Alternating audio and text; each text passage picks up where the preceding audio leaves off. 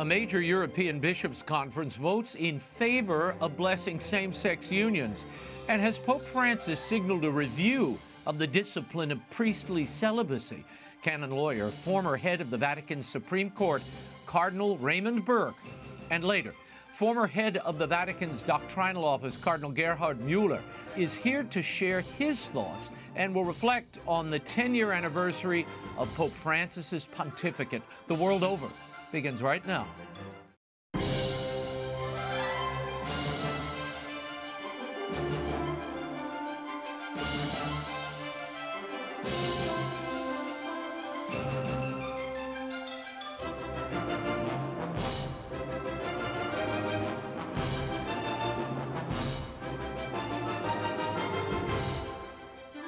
Now, Raymond Arroyo. A warm welcome to all of you joining us in the United States and the world over. If you'd like to comment on tonight's show, send me a tweet. I'm at Raymond Arroyo, and I'll try to respond if you keep it nice. Let's dive right in here. Lots to get to. As part of the so-called synodal way, an overwhelming majority of German bishops voted to bless same-sex unions. The Bishop of Antwerp, Belgium, this week pointed to the controversial apostolic exhortation Amoris Laetitia as laying the groundwork for these blessings that would begin in Germany in 2026 and appear to have already begun in Belgium. What's happening here? Joining me now to share his thoughts on this and other stories, the former head of the Vatican's highest court, one of the world's foremost canon lawyers, Raymond Cardinal Burke. Your Eminence, thank you for being here. Oh, thank you, Raymond. I'm pleased to be with you. Your Eminence, I want to begin with the German bishop's action here to begin the blessing of heretofore illicit unions in 2026. Vatican Secretary of State Pietro Parolin told Crux this week that, quote, a local particular church cannot make a decision like that, which involves the discipline of the universal church. But there must certainly be a discussion with Rome and the rest of the churches in the world to clarify what are the decisions to make. Your Eminence, I'm wondering, when Cardinal Parolin says it's a good sign that the German church has agreed to hold off until 2026, I suppose there he's alluding to the Synod in Rome, that they would consider this question. Your thoughts on what the Secretary of State is commenting here about, and the idea that the Synod could feasibly approve this. Can they, canonically?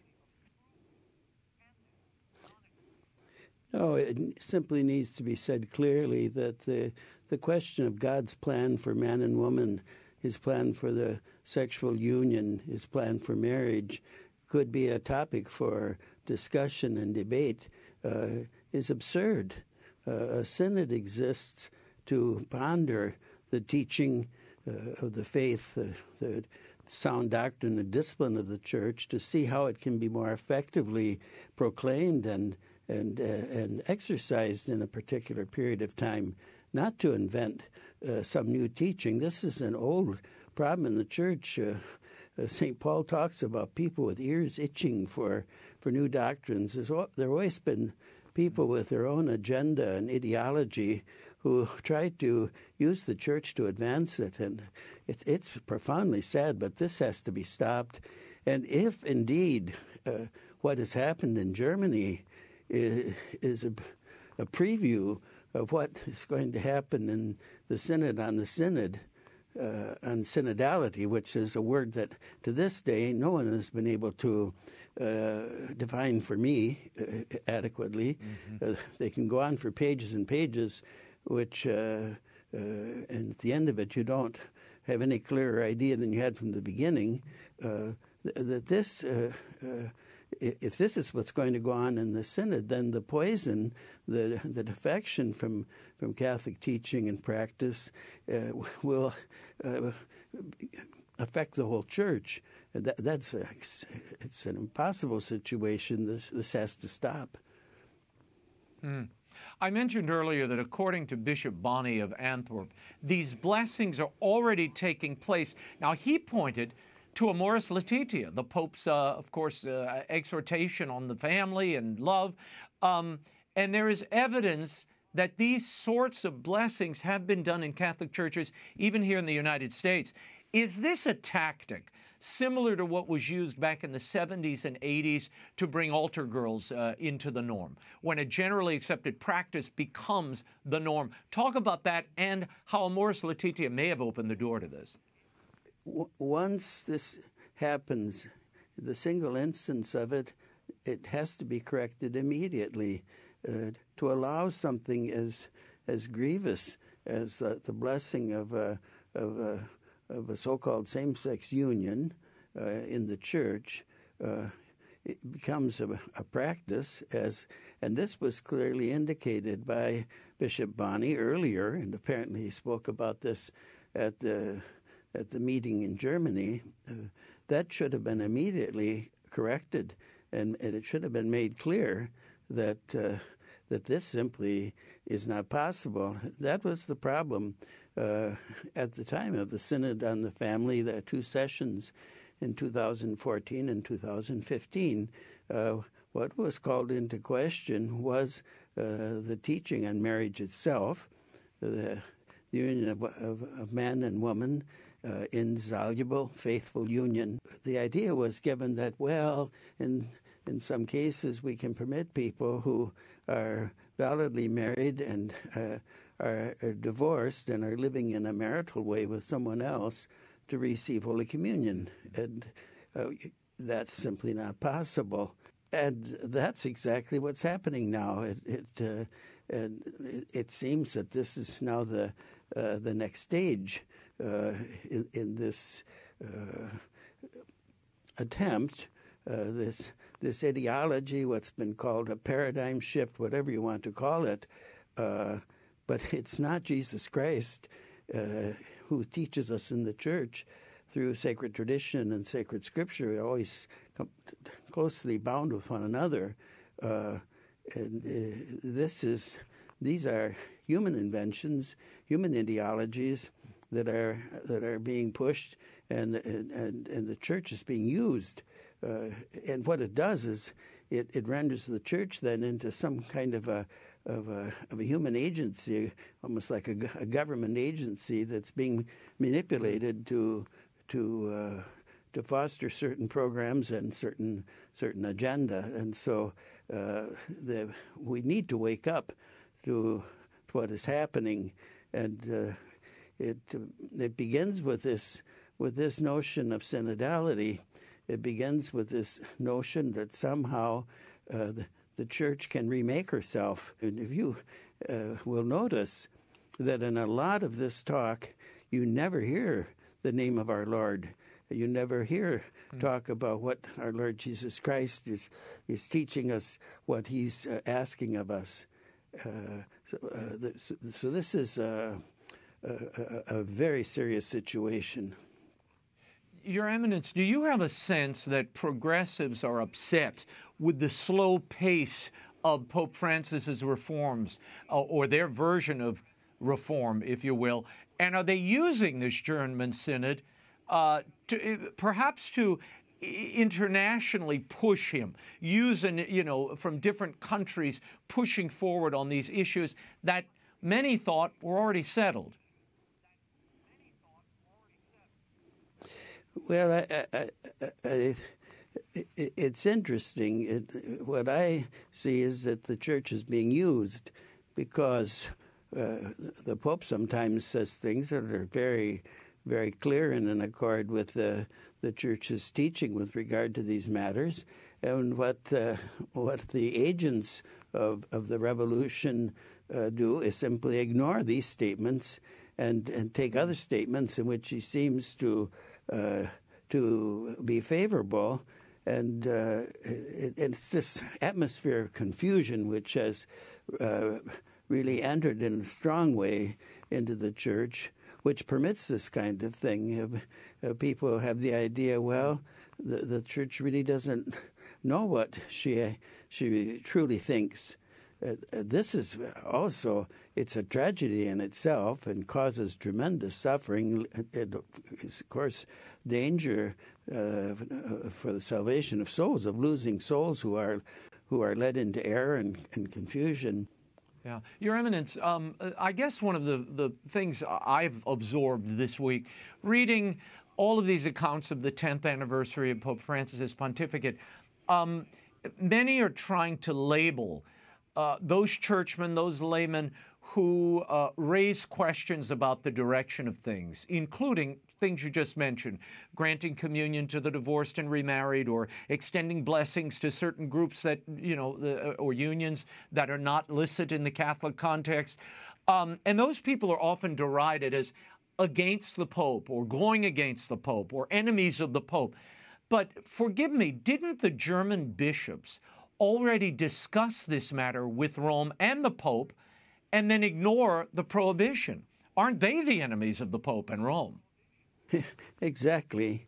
Those of us who are addressing as best we can with our own limitations the teaching of the faith, the living presence of Christ in the Church, are called the enemies of the Pope. But we're the ones who really love the Pope. We realize that he has a tremendous burden on his shoulders. He's the successor of St. Peter, the vicar of Christ on earth. He is the principle of unity in the Church. And as our Lord said to St. Peter, "You are rock, and upon this rock I will build my church." And this is the office of St. Peter. And so we are the ones who love the Pope and are trying to help him to carry out his mission, whereas these people who simply ignore what Rome is saying to them, what the See of Peter is saying to them, show that they have no respect for him, whatever. They are indeed the enemies of the Pope. And that needs, I think it's clear, any reasonable person can see that. Bishop Bonney also said, and we should point this out, that Pope Francis did not say yes or no to blessings of same-sex couples last year during the bishop's ad limina visit to Rome, that it would be, quote, your decision, up to the bishop's judgment and discretion. Your Eminence, why is the local bishop's discretion trusted here, but not allowed in the case of the Latin Mass, let's say, which is clearly permitted and licit, last time I checked? These are simply blatant contradictions. The rite of the Masses, it was celebrated for 15 centuries and has been constantly celebrated even after the Second Vatican Council. There were always places in which the venerable rite, as it was solidified and proclaimed in a most beautiful way by Pope St. Pius V. This is something that is a treasure in the Church. As Pope Benedict XVI said, what is beautiful and good at one time can't suddenly now be ugly and bad for us. And so that a local bishop wouldn't know where is the best place for those who desire to worship our Lord according to the more ancient usage of the Roman Rite is absurd. While on the other hand, we have here, in the question of the blessing of the same-sex unions, we have here an unchangeable teaching of the faith, and the bishops are being told that they can decide to take an action which denies that teaching. According to the quote I read of Bishop Bonney, that he said that the Pope said to him that the only thing to be concerned about is that you be united. Well, we can't, being in union in error, being in union in a departure from the Catholic faith is not good. It's very bad. And that certainly can't be the direction that the Pope gives to a bishop. Isn't the denial of Catholic truth itself an act of rebellion and a crime according to canon law? Indeed it is.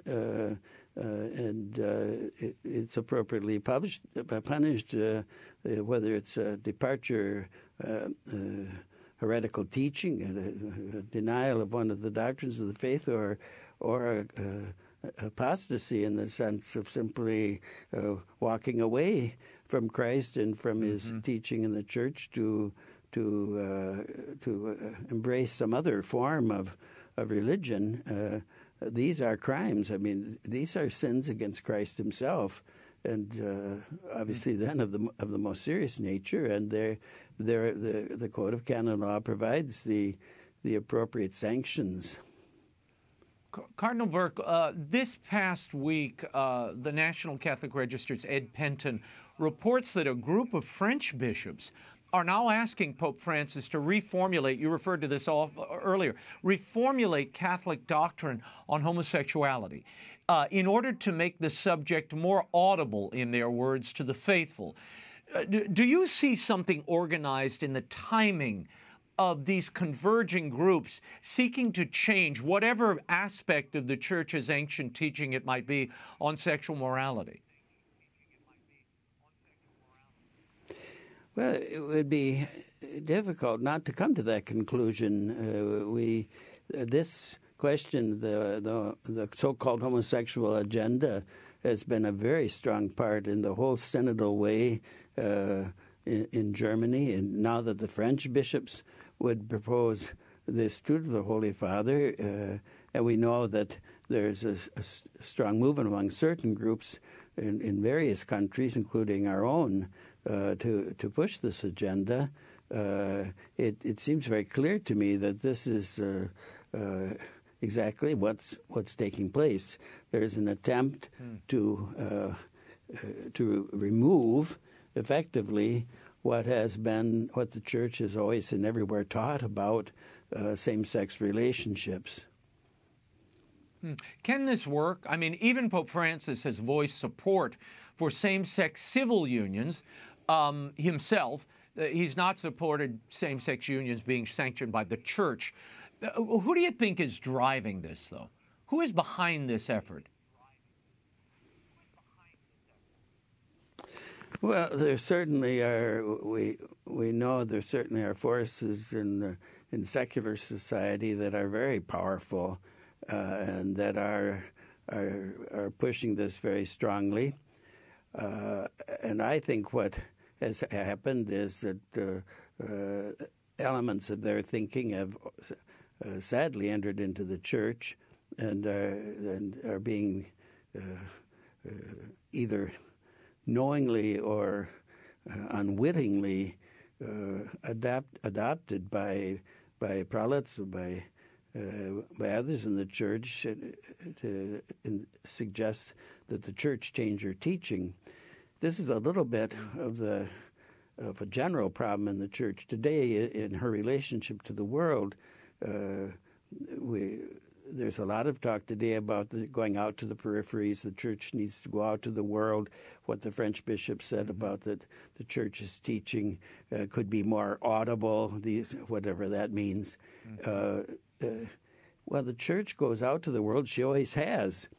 But she goes out to the world with Jesus Christ, with His gospel, with His teaching, with the beauty of the sacred liturgy, with the truths of the faith, with the goodness of the Church's discipline. And that's what we bring to the world. And think of the wonderful history of the missionary work of the Church. And these same people who push this agenda also try to discredit the whole history of the Church. In fact, what they want to do is to say that everything that's gone before has been tainted. They accuse the Church of various isms.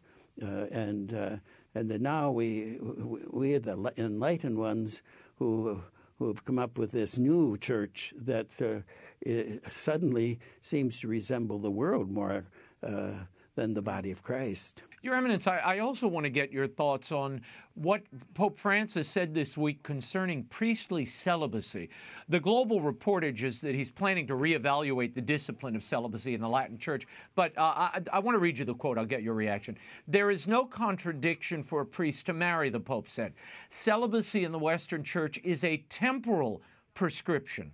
I do not know if it is settled in one way or another, but it is temporary in this sense. It is not eternal like priestly ordination, which is forever, whether you like it or not. Whether you leave or not is another matter, but it is forever. On the other hand, celibacy is a discipline. Cardinal Burke, again, reporters are leading him down this path. You know, they're asking him this question, and I wonder who's pulling the string there and elevating the topic of priestly celibacy. How do you read this? Well, of course, we had a tremendous crisis in the late 60s and 70s over the question of priestly celibacy, and the First Synod of Bishops addressed it in a very effective way in a very fine document, and there were many wonderful studies done of the discipline of priestly celibacy. And the fact of the matter is it's of apostolic origin. It's not something temporary. It's something that has always been in the Church. It has its root in the example of Christ himself. Christ is the high priest. Christ is the priest of priests. Individual priests become brothers of Christ in his priestly ministry by his grace, and he chose not to marry. He embraced celibacy without in any way contradicting the great good which is of marriage, and so we understand by that, and of course there's a whole reflection that needs to take place of the fittingness that priests should be celibate. Now, I'm quite aware, and so I know you are, that there are married priests, legitimately so, but that the Church's favored discipline in this regard, what she views as most fitting, is that the clergy be celibate, and this has been for this subject to be raised again is really quite incredible. What we need to do is simply to plumb more all of the study of the Church's tradition that has been done over the ages. The canard is that this was an invention in the 11th century, and it was to preserve land and keep it from falling into the hands of descendants and family members. This is, of course, latter-day nonsense. Right, and it's a way to control priests and all these kind of psychological theories and so forth. But I can testify to you, I'm 48 years a priest, and it's been a great gift. And I understood at the time I was ordained that those whom Christ calls to the priesthood, he also gives the grace of celibacy. And the problems that priests have with priestly celibacy come from ourselves, not from the discipline itself. It's a beautiful thing, and we have so many wonderful examples of this selfless, total gift of the priest to the flock. Your Eminence, I want to move on to something else here. Archbishop Paul Richard Gallagher, who's the Vatican Secretary for Relations with States, said his staff is, quote, negotiating improvements to that still secret pact with the Chinese Communist government. According to Gallagher, it was, quote, not the best deal possible. That could be the understatement of the year. What does the Holy See hope to achieve here at this late date, Your Eminence? And is it advised to even continue in this pact at all, given all the bad fruit we've seen proceed from it? Well, I have thought from the beginning, how can you negotiate with a government which has said openly and clearly and acted accordingly that the only acceptable religion in the country is the country itself? As the present premier says, the only acceptable religion in China is China. And what this means, therefore, is that any kind of dealing with the Catholic Church is going to, on their part, will have to subject the Catholic Church to the agenda, the atheistic, materialistic, the communistic agenda of China. And so it's impossible as far as I'm concerned. And I think what we need to do is to look again to all of those confessors and martyrs for the faith in China who remained loyal to the Holy See remained loyal to the See of Peter, remained loyal to our Lord Jesus Christ, and support them. And we know that there is a faithful group, the underground church in China, who have always, at great suffering, remained faithful to our Lord and to His church. And instead, the government, even after the so-called agreement, and as you rightly have pointed out, we don't know what the exact terms of the agreement are.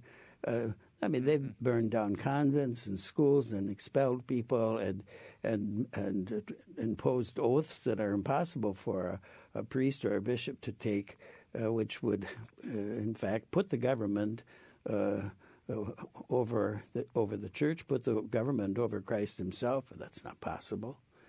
So, perhaps the Archbishop was just trying to speak gently about it, but I trust that it's understood that this just was a bad idea from the start. I need your thoughts on the case of Jesuit artist Father Marco Rupnik. He was excommunicated after allegedly sexually and psychologically abusing 9 women, nuns, and a man. Then the excommunication was somehow lifted. We still don't have clarity on that. He has broken limitations placed on him by the Jesuits, his order, concelebrating Mass at a Roman basilica last week, and the Vatican refuses to lift the statute of limitations. What should be happening here as a matter of justice, if you will, Your Eminence? Well, what needs to happen is the proper canonical process, which exists and is well articulated, needs to be followed. And this is a big problem in the Church today, is there's no respect anymore for the norm of law, for the rule of law, or for processes. The idea is, these are just human processes and so forth. Yes, but they're processes developed by the Church over time, but to safeguard the truth and therefore to administer justice. And so what has to happen is this whole thing has to be committed to the proper canonical investigation, and the process needs to be allowed to come to its proper conclusion, which would then dictate what discipline should be applied to Father Rupnik. But to continue like this, in this confusion, is very hurtful and very harmful. And of course, it really has such a broad scandal, because his artwork is found practically wherever you go. I've seen it in Lourdes. The sanctuary of Padre Pio. He's been, and of course in the Vatican itself. So I believe that we simply have to insist that a proper canonical process be undertaken. Mm-hmm. No, he's ubiquitous. He's everywhere. And as you said, at major shrines, major churches and installations. And look, for all the good canonical adjustments the Pope has made over his pontificate in this area of sexual abuse, he has a really checkered record when it comes to enforcing it. We just have to say that. Your Eminence, before we run out of time, I have to get your reflections on the 10th anniversary this week of Pope Francis's pontificate. He was elected on March 13th, 2013. It has certainly been a rocky pontificate. I don't think that's a secret, really like nothing I've seen in 3 decades of covering the Church. How do you see the remainder of Francis's pontificate playing out, particularly given the increasingly amorphous nature of this synod on synodality? Well, I think it's fair to say that the synod on synodality and its microcosm, the synodal way in Germany, is an indication of the fruit of the approach that has been taken, in which somehow confusion, which was always understood to be the work of the evil one, confusion is somehow seen to be good, and And instead what it does, as it always does, is it creates division, and people feel abandoned. Some people have abandoned the church because they feel the church has abandoned them. Of course, we can never do that because Christ has promised to remain with us always in the church until the end of time. We must remain faithful to Christ and His church, even if it means great suffering for us. And so I think that what's happened here is that this approach has created a tremendous division, confusion, and error in the church that has to be corrected. I suppose in a certain way I saw it from the beginning, this idea that somehow doctrine and discipline are bad, are the fruit of people who have psychological problems and all this kind of thing. And we need to be pastoral. Well, yes, we need to be pastoral. Pastor, Christ the Good Shepherd, the pastor. But what does it mean to be pastoral? It means to teach the truth, and it means to discipline according to what is good and right. And so we have to return. Christ has to return as the head of the church, whom we're always serving, and whom His vicar on earth serves in a preeminent way, and therefore have a proper respect for sound doctrine and discipline as an expression of Christ's love for us, and not as something bad. If pastoral means I decide what the church is, or I decide what the truth is, without any respect for what the objective truth is, then we end up divided from Christ, divided from one another, and what happens sadly is people can also be led into sin and into situations that risk their own salvation.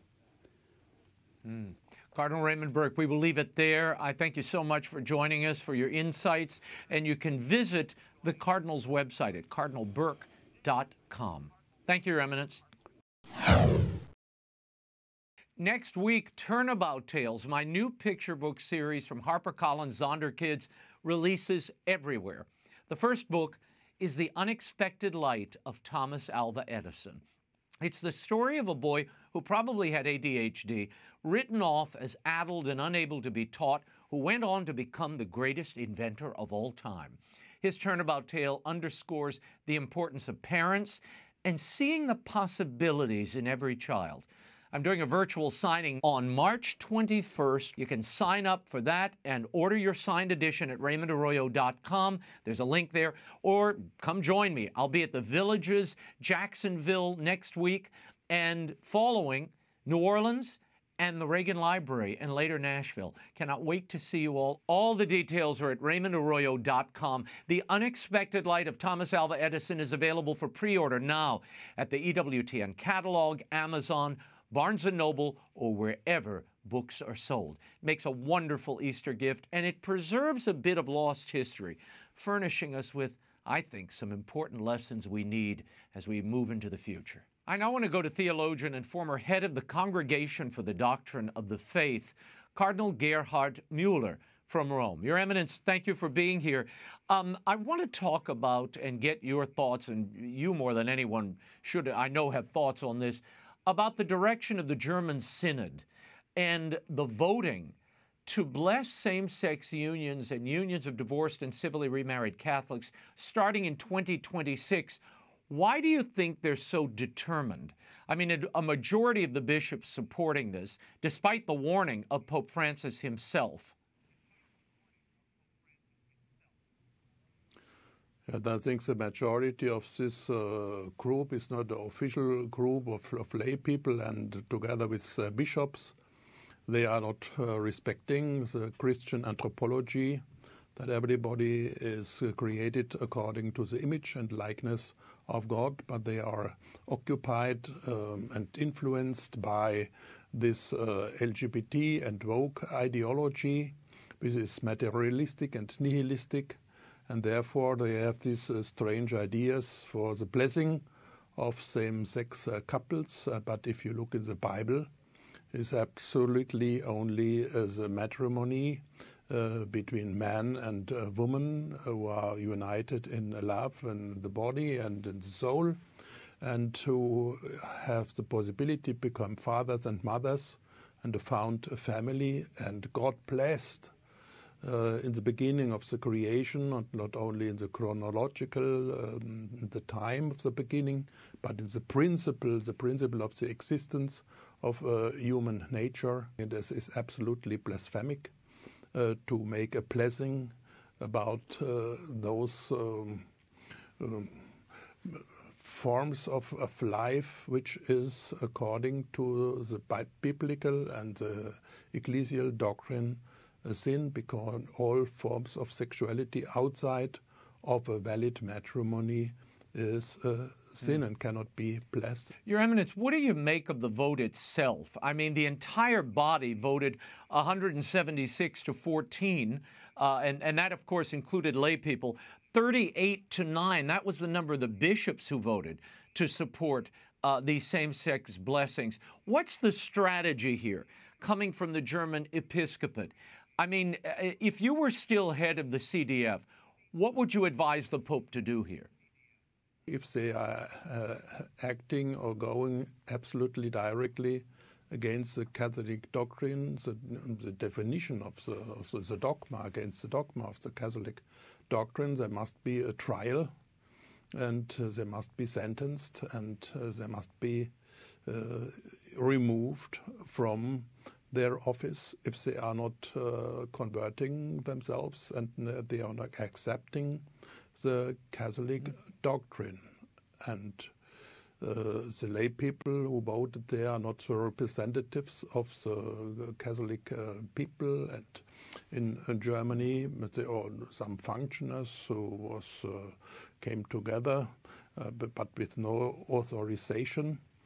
And responsible here are the bishops, and it is very sad that a majority of bishops voted explicitly against the revealed doctrine and the revealed faith of the Catholic Church and of all our Christian thinking, against the Bible, the Word of God, in the Holy Scripture and in the Apostolic tradition and in the defined doctrine of the Catholic Church. I wonder if this German synodal way is being used, if you will, to lay down a marker, to drive the discussion at the Synod on synodality.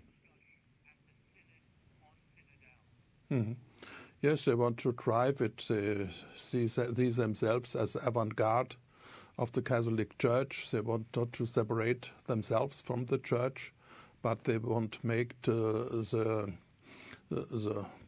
makers and the promoters of the development of the Catholic Church in this direction, because they are modernists. They are saying the traditional doctrine of the Church is wrong, is belonging to past times in the Middle Ages, and they are more intelligent as the Word of God, like the Gnostics in the 2nd century, when Irenaeus of Lyon said they want to be more intelligent than God, our Creator and our Redeemer. And we must absolutely resist against this strange and wrong doctrine. Pope Francis told La Nación in a recent interview that all participants at this upcoming synod in October, including women, will be given a vote. Isn't this supposed to be a synod of bishops? How can anyone who's not a bishop have a vote? Isn't this changing the synod into something entirely new?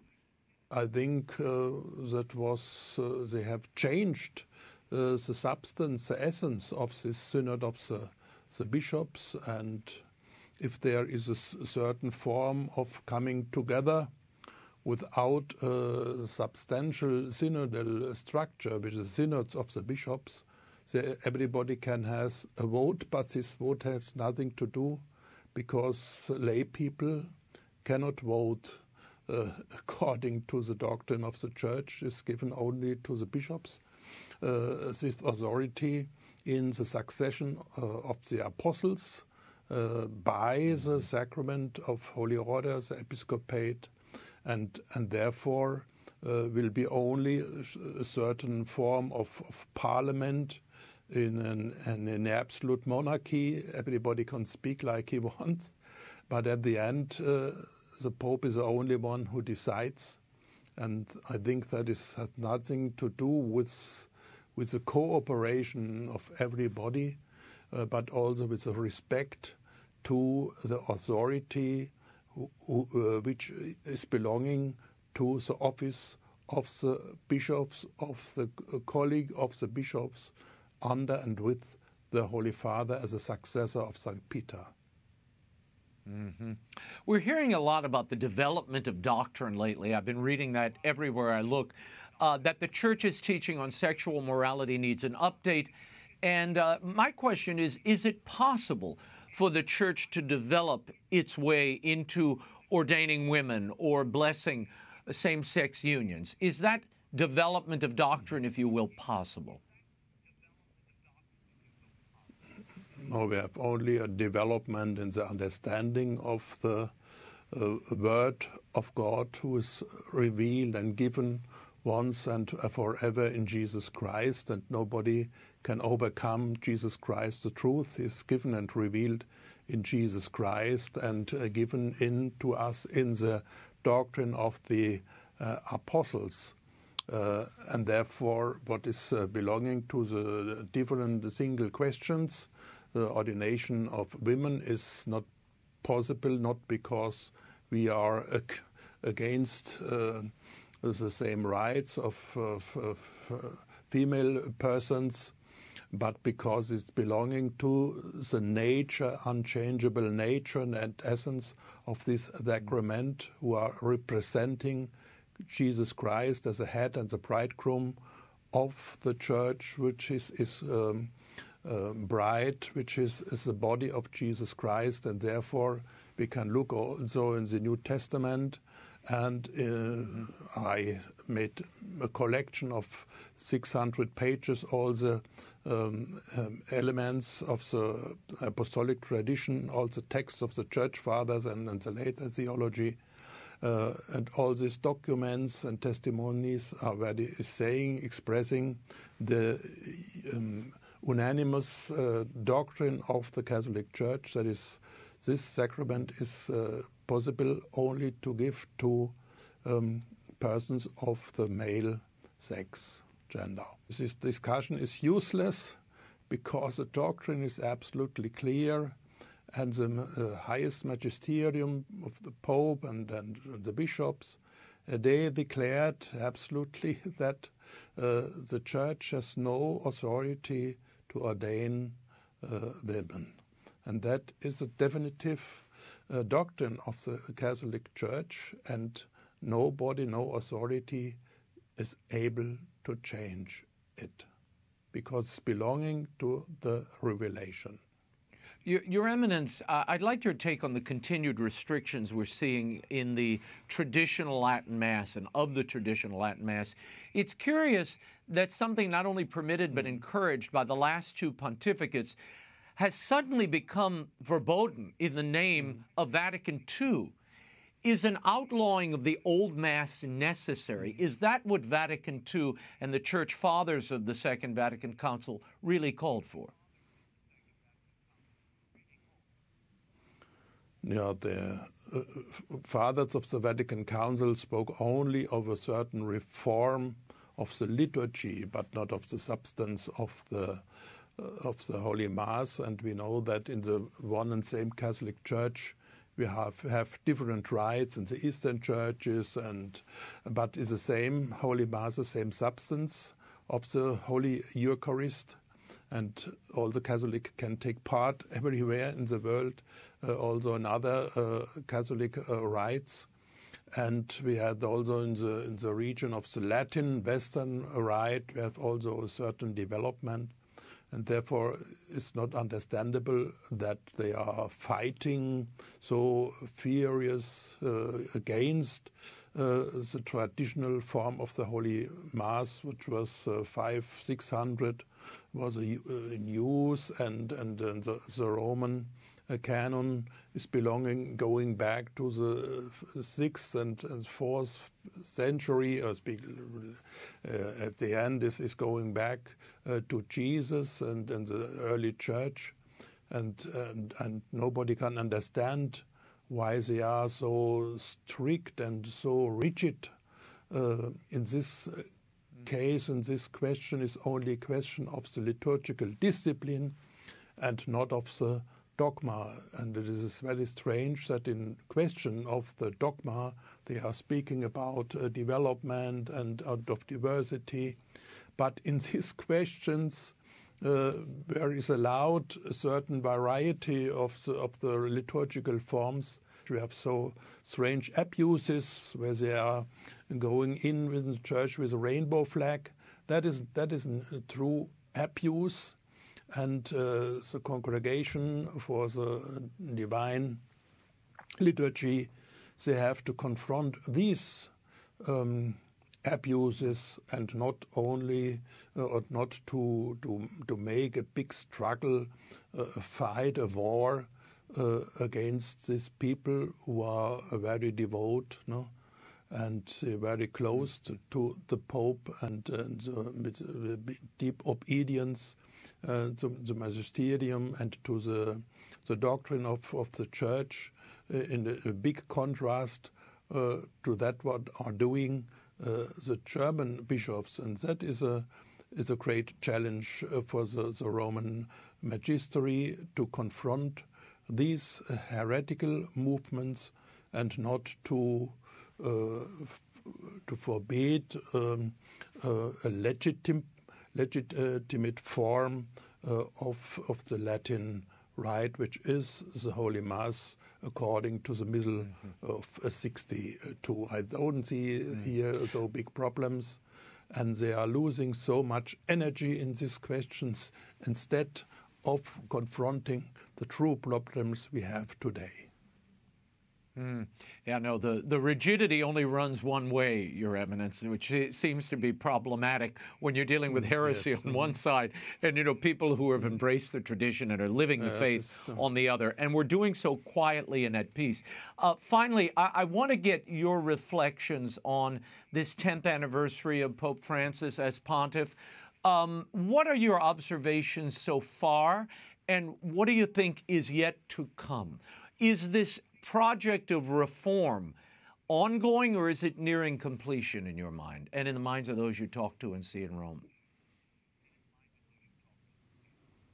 I think what we need is a reform, a renovation in Jesus Christ, a spiritual and theological reform, and the theological level must become higher, and the spirituality deeper, our faith. We are the religion of the faith and Jesus Christ, and we have the 7 sacraments. That are the great points, and not only the new organization of the Roman Curia. Nobody is interested, no Catholic in the world is so much interested in the reform, the other organization of the Roman Curia. Normal Catholics are living in their families, in their professions, in the world of today, in the parliaments, and they have to fight for the life, against abortion, against this gender ideology and all these wrong understandings of human beings. We are living in the world with the Third World wars everywhere, and the suppression of the religious freedom of human dignity. And these are the great challenges, and that I think we must speak about this way of reform, and not only superficial reforms, but what is needed is a spiritual, deep reform and deeper encounter with Jesus Christ, who is the way and the life and the truth for everybody, a unique mediator between God and man. Your Eminence, Cardinal Gerhard Müller, I thank you for your time and for coming out tonight. We'll see you soon. Thank you again. Thank you very much. On April 20th, we will mark the centenary of our dear Reverend Mother Angelica. If you only know Mother from her TV shows, you only know about a quarter of the story. To celebrate Mother Angelica's 100th birthday, Random House Image is releasing a new edition of my biography, Mother Angelica, the remarkable story of a nun, her nerve, and a network of miracles. It includes a new foreword by yours truly, and for the first time in years, the complete audio book with new material is available at Audible from Random House. This new edition of Mother Angelica's biography is available from the EWTN catalog, Amazon, Barnes & Noble. It's a great time also to dive not only into the bio, but the 3 spiritual books I edited for Mother and the sequel to the biography, Her Grand Silence, The Last Years and Living Legacy of Mother Angelica. Details are always at raymondarroyo.com. The COVID pandemic has hit the Holy Land in a particular way. Reduced pilgrimages and visitors has economically injured the dwindling Christian population in the land of Christ's birth, not to mention the disruption of their worship and sacraments. My next guest has served as president of the Franciscan Foundation for the Holy Land for nearly 3 decades. He joins us tonight from Washington to discuss the challenges of keeping Christian in the Holy Land. Please welcome Father Peter Vasco. Father Pete, tell me how COVID has affected pilgrimages and the Franciscan community, your community there in the Holy Land. Well, it's been basically very disastrous. And, you know, when we talk about when the season of Lent, well, there's a lot of suffering. As you know, all the holy sites basically are supported by pilgrims. Through their offerings at Mass, their requests for Masses for the future to be said.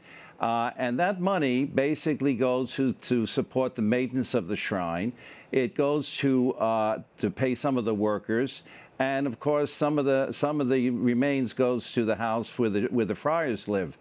And, unfortunately, it's been a disaster because of COVID. And people are suffering all over the world, but also in Jerusalem. The problem is that if you have a job, for example, in the medical field, you're okay. But the majority of Christians were working in the hospitality field. So when there's no pilgrims, there's no hotels opening, there's no pilgrimages going on.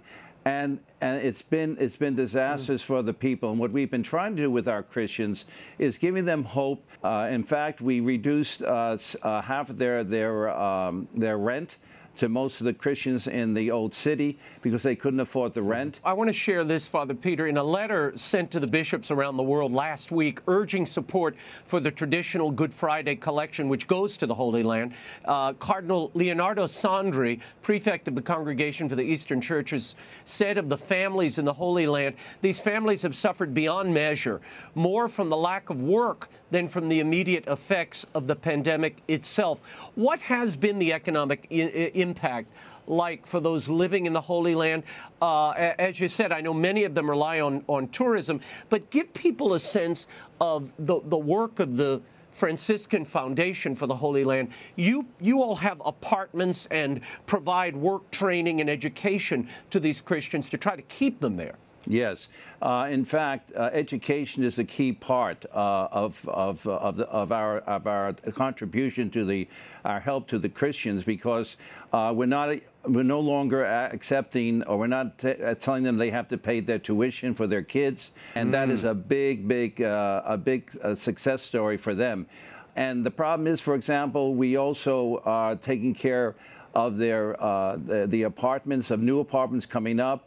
In the old city itself, we have 330 apartments, and half of those people are not paying any rent. So we're opening our hearts to them and saying, you know, take one day at a time. So between food, between education, we're trying to give them some help and some hope for the future. Yeah. There's a huge project underway to restore the ancient stone floor at the Holy Sepulchre, which we should tell people about, Father. Father Francesco Patton of your order, the Custis, is heading up this restoration. Here's what he said about the $11 million project.